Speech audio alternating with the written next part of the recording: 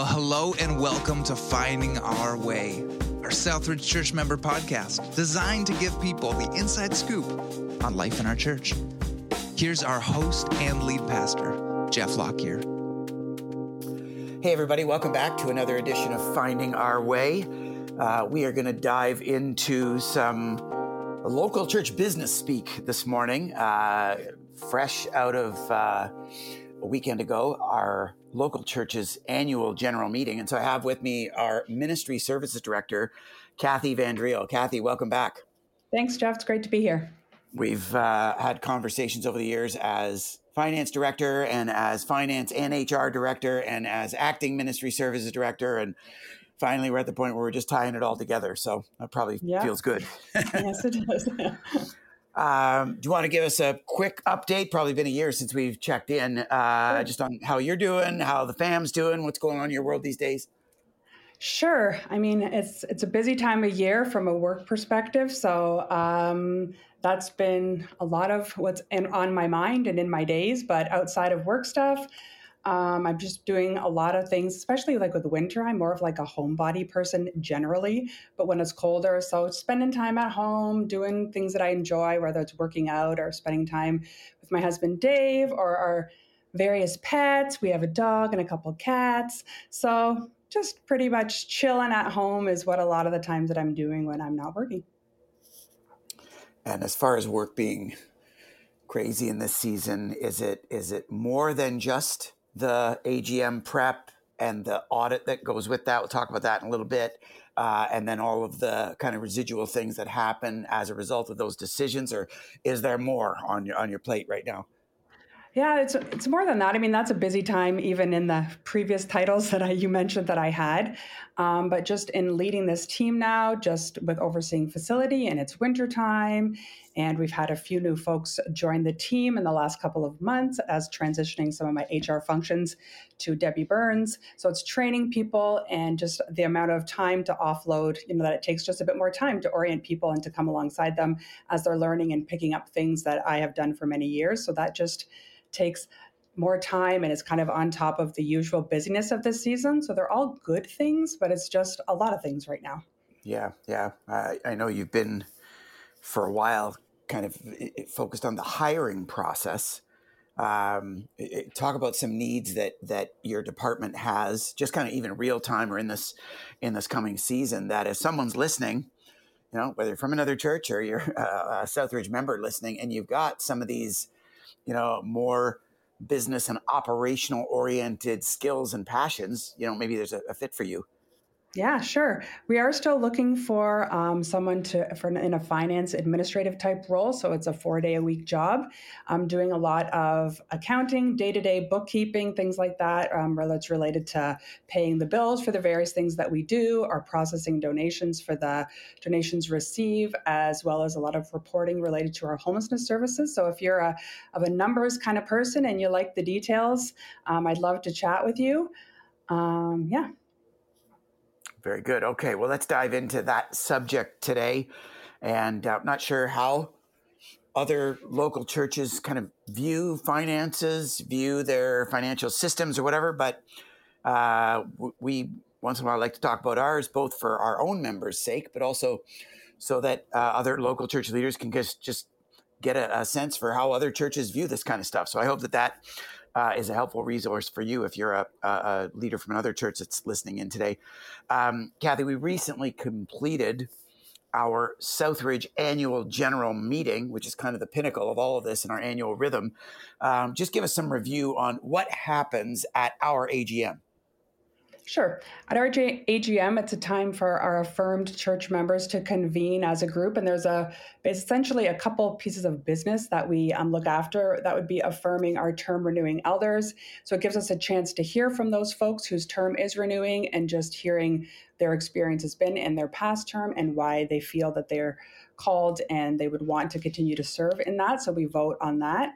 And then the second thing that we do is we approve the 2023 or that year's budget that has been developed in collaboration with our board and our leadership team and our staff. And then we bring that to the membership and the membership votes on approving that.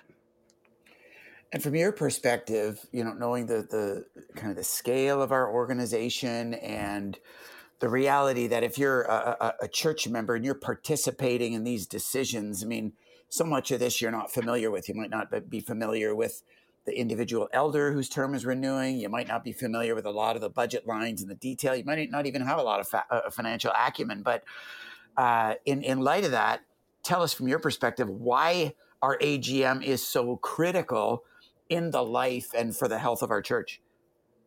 Yeah, I think it's important for us as members to hear from the leadership. So you may not know the certain elder that's renewing, but to actually hear the heart and the perspective of the people who are leading the church that you're a part of. And also to participate in the accountability mechanism that the voting is at the AGM as members, as we hear these things and as related to the budget or the information that we know, it's our responsibility as an accountability mechanism, as well as it's a vote of trust. You may not know the details, but from the people that you know, the leadership that you know, how you're connected to the church, it's a demonstration of trust and participation together in what it means to be a local church. Well, I was going to kind of ask about that because if I'm a church member wondering, like, leadership generally makes decisions on various things. They exercise a degree of authority according to their different and departmental responsibilities. So if leaders are making decisions around here, by and large, what's my role? What's a member's role at an event like the AGM, and why does a member matter? I mean, from our bylaws perspective, it matters that we have to have a quorum of members to vote on that as just as an incorporated organization.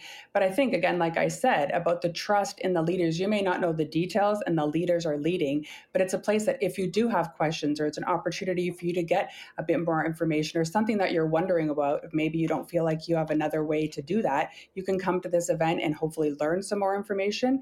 And if you have a question, you can ask that and you can participate of what it means to us to be that group of folks together each year. Mm-hmm.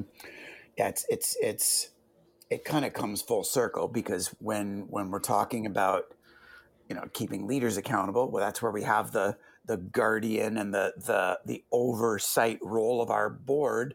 But who ultimately keeps our board accountable? Well, we've designated. You mentioned our bylaws. This gets a little technical, but we've designated these 4 core matters, we call them in our bylaws, as things that our members have veto power to decide or to overrule in that sense. And so, when it comes to the term renewal of elders, we make recommendations, but our membership, they don't feel comfortable with that, they can overrule it. They have kind of that veto power. When it comes to our budget, they can overrule it. They have that veto power. When it comes to number 3, an expenditure outside of our budget that exceeds 10% of our budget, so a significant mid-year expense, they can overrule that. And then finally, if we ever dissolved as a church, the dissolution of a church requires our member approval. And so regardless of what leaders want to do, the members do, even at a legal level, at an official level, they have the final say in those ways. And I would say that that's one of the really helpful accountabilities in the system of life and leadership in our community.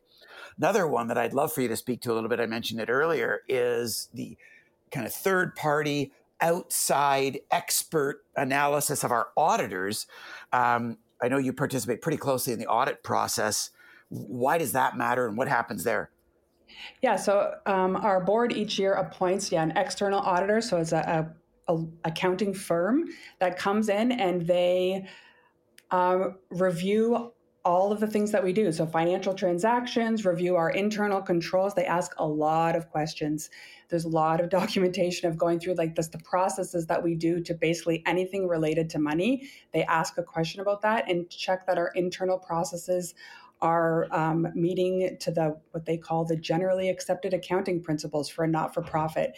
And they test our financial processes. So not only do they ask us and we tell them what it is, then they say, okay, let's walk it through and test that out and see that it actually then you're following what it does. And then at times when they have recommendations of things that we can do to tighten that up a little bit. They would say even like they test for fraud.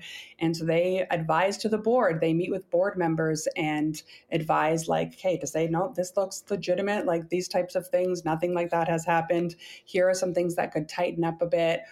and just to make sure that again, that external set of eyes, that outside of us, there's somebody coming in who are professionals and experts at this, that look over these things and make sure that we're doing things that are the best and responsible ways for us to utilize the funds that we're entrusted with. That's great. The outside set of eyes. I mean, it's a huge amount of work for you and for your department, because it's probably the better part of a 2-month, if not longer, pretty intensive process. I know there are weeks where they're like in-house on site digging into stuff, never mind just sending emails back and forth. And so, when you think about a sixth of your year is getting outside analyzed, that's a pretty weighty investment, a pretty significant process. So great to know that happens.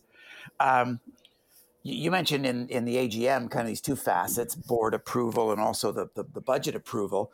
So let's talk about the annual budget, even this past year. I guess first things first, to members who maybe missed the AGM, how did we do financially last year?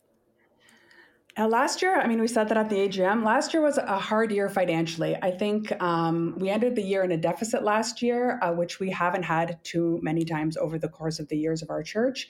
And we had to eat into a bit of the reserves that we had beforehand. And the most difficult year of the pandemic, actually, it felt like in our experience, was last year financially. Just a number of ways we've talked about on the podcast before. It's been difficult in a lot of ways from a church just building back and coming out of the pandemic, and people personally and financially, it was the same as well. It felt like it was the most difficult year from a church perspective financially that we had of the last 3 years. Yeah, it's interesting. I think when the pandemic first hit, we felt like, wow, this is going to be a financial challenge for us. And at first, it kind of wasn't. Year one, we socked away a pretty substantive surplus. So then in year two, we thought, okay, this is going to be a challenge for us, and probably expected to eat into some of that cash reserve that we built up in year one, and kind of skated through the second year pretty neutral, pretty break even, and thought, wow, well, maybe we're out of it. Maybe the impact of the pandemic isn't going to affect us as significantly financially as we had anticipated at first. And then year three happened, and I was like, okay, this is now the residual impact. And thankfully, we had that reserve from year one.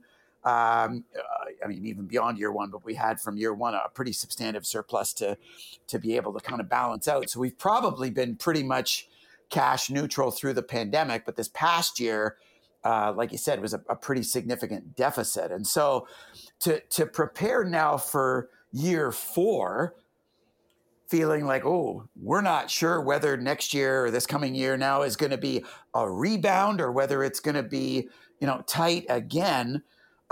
Just make some comments to highlight some of the main changes in this year's budget from last year, given that last year we experienced a pretty substantive deficit. Yeah, so the main change that we've done is around our payroll scale. So through the course of the pandemic, we had not reduced scale in our payroll at all. And so for this coming year, realizing through whether it's some transitions or things that are happening of just scaling back our payroll, like around $200,000, just to be in line with that goal of our pie we talk about, if you talk about the AGM, of the percentages kind of our budget each year. We kind of have goals for each area. And for payroll, by reducing that scale, it gets us closer to that goal, and also then helps us in just living in the reality that we experienced last year of we have to be planning differently for the budget. And so that was the main way we did that.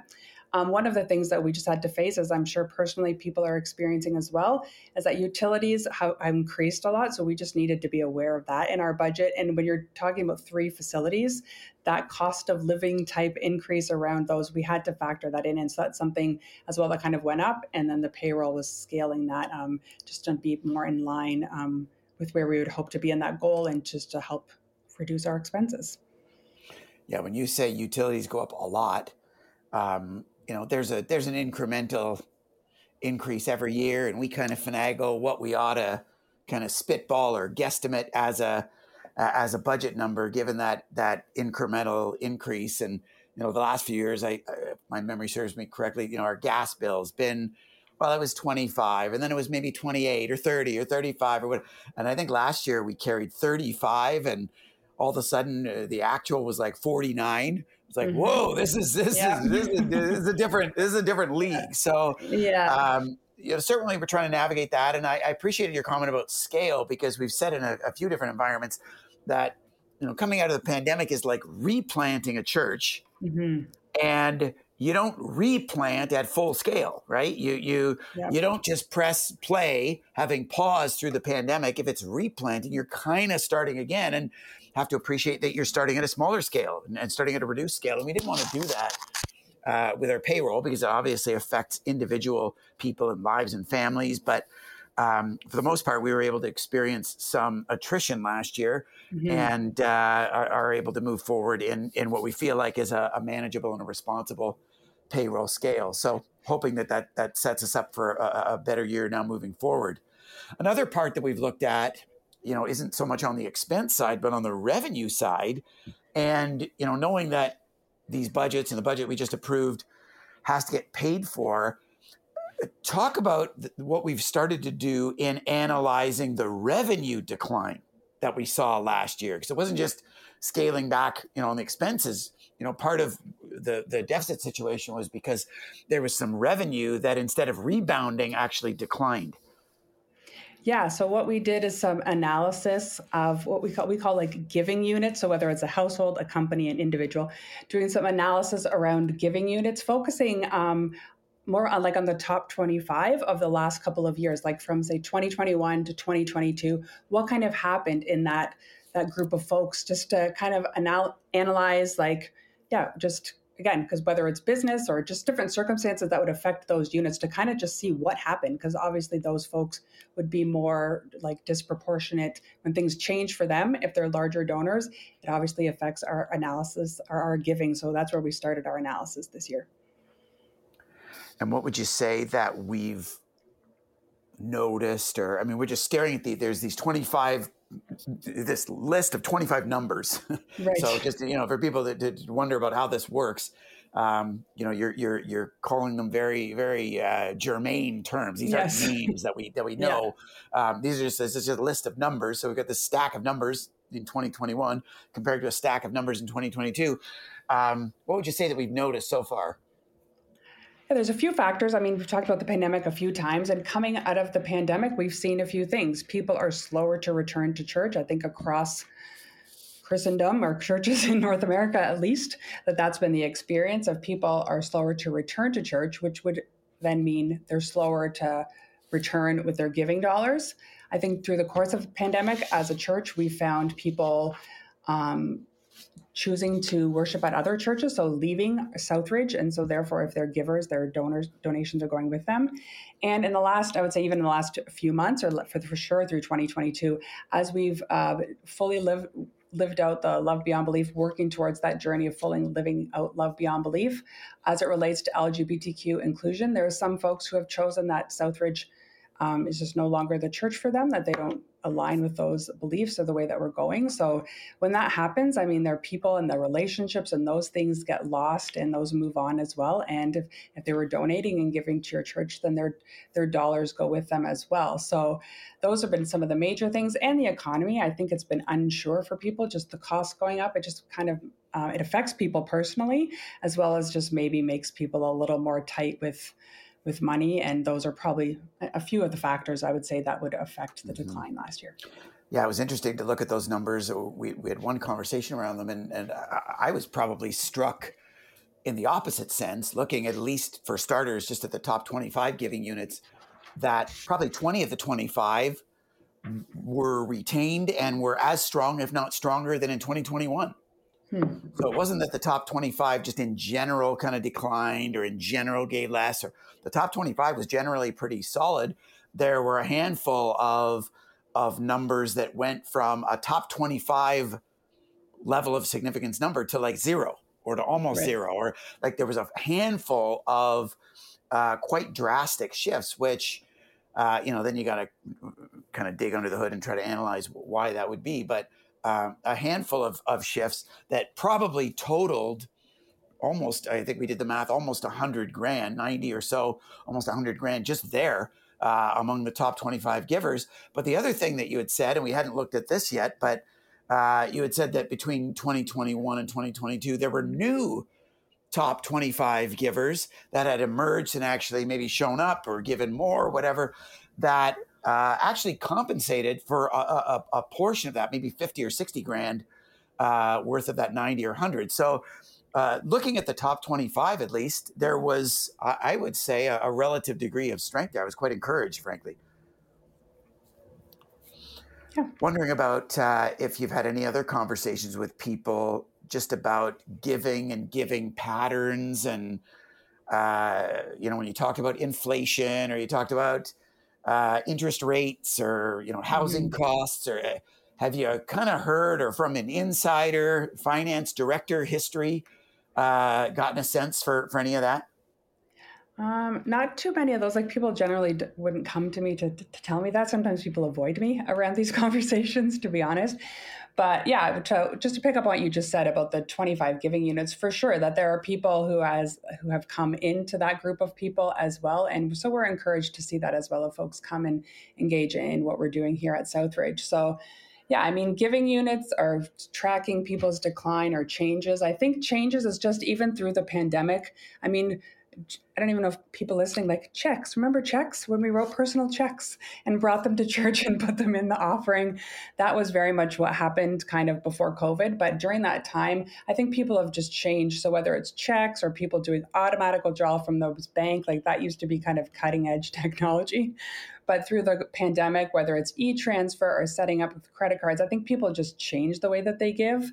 So in those ways, those are one of the changes that I've noticed in the last couple of years, for sure. And it's kind of just a little bit of everything as far as like how people give and things like that. But yeah, I mean, as far as cost of living, at those specific questions, I haven't had too many personal conversations with people about it. But yeah, those are just some of the things that I would say I've noticed from like an analysis perspective. One of the things that we've wondered about internally is just, whether our lack of teaching or lack of reminding or training, or whatever the word is you want to use, has actually allowed people's kind of financial stewardship to either be underdeveloped or fuzzy. And, certainly we're coming at it as a leadership from the perspective of battling against the impression that outsiders or people new to the church have, that all the church wants is your money. So, Right. we really try to downplay that. And yet, more than any other subject, Jesus talked about the relationship between faith and finances, and the grip that money has on, and the way that it can get utilized for struggle or for strength in a life of faith. And so I just want to devote a couple minutes to this, Kath, and just pick your brain on what you would say is the most important thing to remember when it comes to faithful financial stewardship. If we were going to teach anything to someone listening about financial stewardship from a faith perspective, what would you say? I would say financial stewardship, if we view it rather as like what you're talking about, the kind of the bad reputation the church has, how I would view it is that's a tool in our spiritual practice, in our spiritual growth, as we want to grow as Jesus followers, to view it something similar to prayer or worship or reading the Bible or getting together in community with people to discuss faith and to grow and encourage each other together. I think that if viewing it that way as a way of growing us towards a more Jesus-centered way of viewing the world versus just, the church wants our money or it has to pay the bills, which it does pay the bills, but actually to view it as a personal discipleship tool to grow us closer into the ways of Jesus. Yeah, knowing you personally, outside of the finance director role, kind of the quarterbacking of all of the accounting of everyone's giving, this has been certainly a personal passion of yours. What would you say in your journey, or in yours and Dave's family, what would you say has helped you the most when it comes to not just financial giving, but just financial stewardship, again, from a faith perspective? Yeah, I would say for me, I think about like what Jesus says, where your money is, then your heart will follow, or where we put our treasures.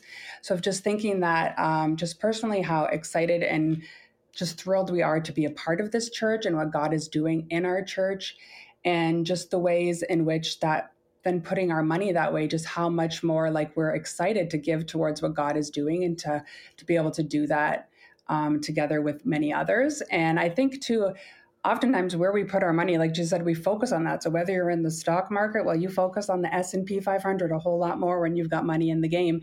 And in thinking about even personal things where I can kind of in the opposite way, where I can get distracted if we're doing like a renovation or I want to save for a trip or something, how much I focus on that, and it actually pulls my mind away from many other things. And so I think if I want to be a person that's more Jesus-centered, or we as a family want to be people that are growing to be more like Jesus, that this is a really important way to be able to do that by putting our money first things first in our budget towards what God is doing through the church. It just reminds us then again, as a practical way of a discipleship tool of us just continuing to want to grow and release the grip of materialism that is so easy to fall into, and just to say, no, okay, again, Jesus, I want to be the most important and I want to put my money there.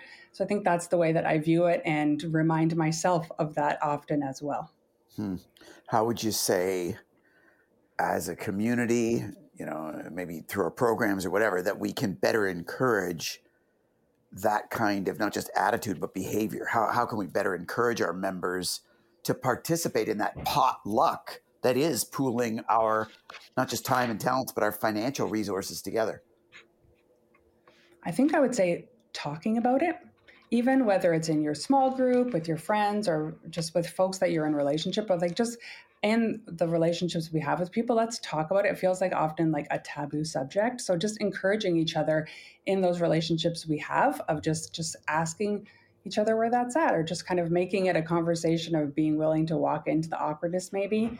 And practically speaking, I would say like on a personal level, I would say like just start with something. Like sometimes you feel like, oh, it's nothing or I can't, like just start. And just as it's a practice, right? Like all these spiritual, they're practices. So let's practice, like try, start, and just view it as something that you're bringing to do together with others, in the same way we worship together, is that we're bringing our money together, of just a way to do that. And practically speaking, there's some tools, so whether it's automatically have it come out of your bank account. So it's just something that you don't have to forget or remember, try to remember, and help with that discipline. So I would say those would be a couple of things that I would suggest. Want to wrap up by talking about some supports that we can provide as a community, but you tapped into what I would believe is probably the strongest support, and that is each other. We've said a number of times when we've talked about money and possessions and stewardship and faith and things like that, that a really helpful and in some ways really drastic discipline would be to have a full financial transparency discussion with at least one person that isn't your spouse. Just that discipline alone to kind of open up the vault and let some outside auditor set of eyes kind of look at where you're at personally is a really healthy discipline. But in addition to that, talk about some financial resources, Kathy, that people could access if they wanted to grow or understand financial stewardship better. Sure. There's a couple of things I would suggest. There's books that you could read. One book I would suggest, it's called Money, Possessions, and Eternity. Over the years, folks around here at Southridge have found that book to be a helpful book.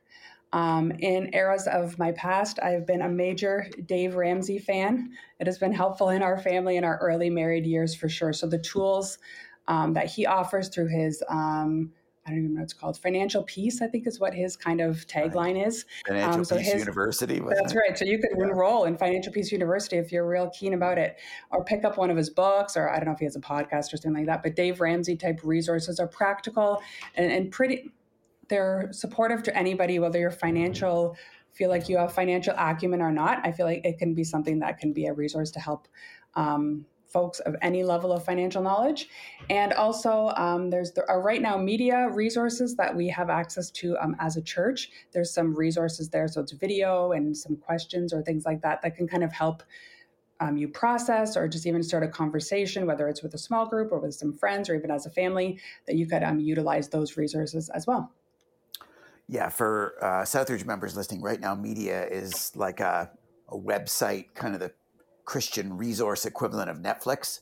So you can access our Southridge specific Right Now media page through our website. And there are a number of financial stewardship and giving resources available there that you could work through personally, or it could be a fun 4, 6, 8, whatever session journey as a life group or as a family or a couple or whatever. So you might want to think about that. And I know, Kathy, that in your department and together with location pastors and whatever, that there is a heart if someone was looking for just outside help and not really comfortable, going to a friend, where in a confidential way we could try to provide a little bit more of an up close and personal support that would help kind of comb through and review and just provide, again, a second set of eyes into their world. So I don't know if you want to speak to that, but would want members to know that that's available too. Yeah, for sure. If that's something that would be helpful for you, you could reach out to your location pastor, or you could reach out to myself. There are folks that may be surprising too that actually enjoy doing this type of thing and find it fun. So they would be happy to help you and with a heart to serve and just to help you. It can feel overwhelming for people, but there'd be people that would want to walk alongside you and help you sort through some of this if that would be helpful for you, for sure. Awesome. Let's wrap up with kind of a final word from you, Kath. Any final encouragements or challenges, either to our Southridge members or other leaders listening, when it comes to being people of faith who grow in our financial stewardship and faithfulness in the coming year? Yeah, I would say to take some time to really think about, I don't know whether it's often in a service or you hear the church talk about money, sometimes we tune out. And I would say that I would just really encourage people to view this as a spiritual practice, to take some time to prayerfully reevaluate how you spend your money, whether you budget or not. That's less what I'm concerned about. But just to talk to Jesus about that and what that would mean for you to be able to just grow in your followership of him through financial giving, just the ways that he would want to grow your heart towards the things that he is up to through your local context and around the world through the many ministries that whether your church or that you would want to support, just to take some time to actually intentionally to think about it, to spend some time rather than it just maybe feels overwhelming to avoid it. I would just say to, step into it and practice. It's that's what I would encourage. Practice, right? That's right. That's great. Well, thanks for being here, Kath. And I know you got a lot going on, so appreciate you making time for this and allowing us just to be able to check in kind of in the underbelly of how we're doing as a church financially and how we as people can live this out together. So appreciate you being here. Yeah, thanks for having me. And to all of you who keep tracking with us, appreciate you joining in on this conversation. We'll see you in about 7 days' time as we continue finding our way together. Take care, everybody.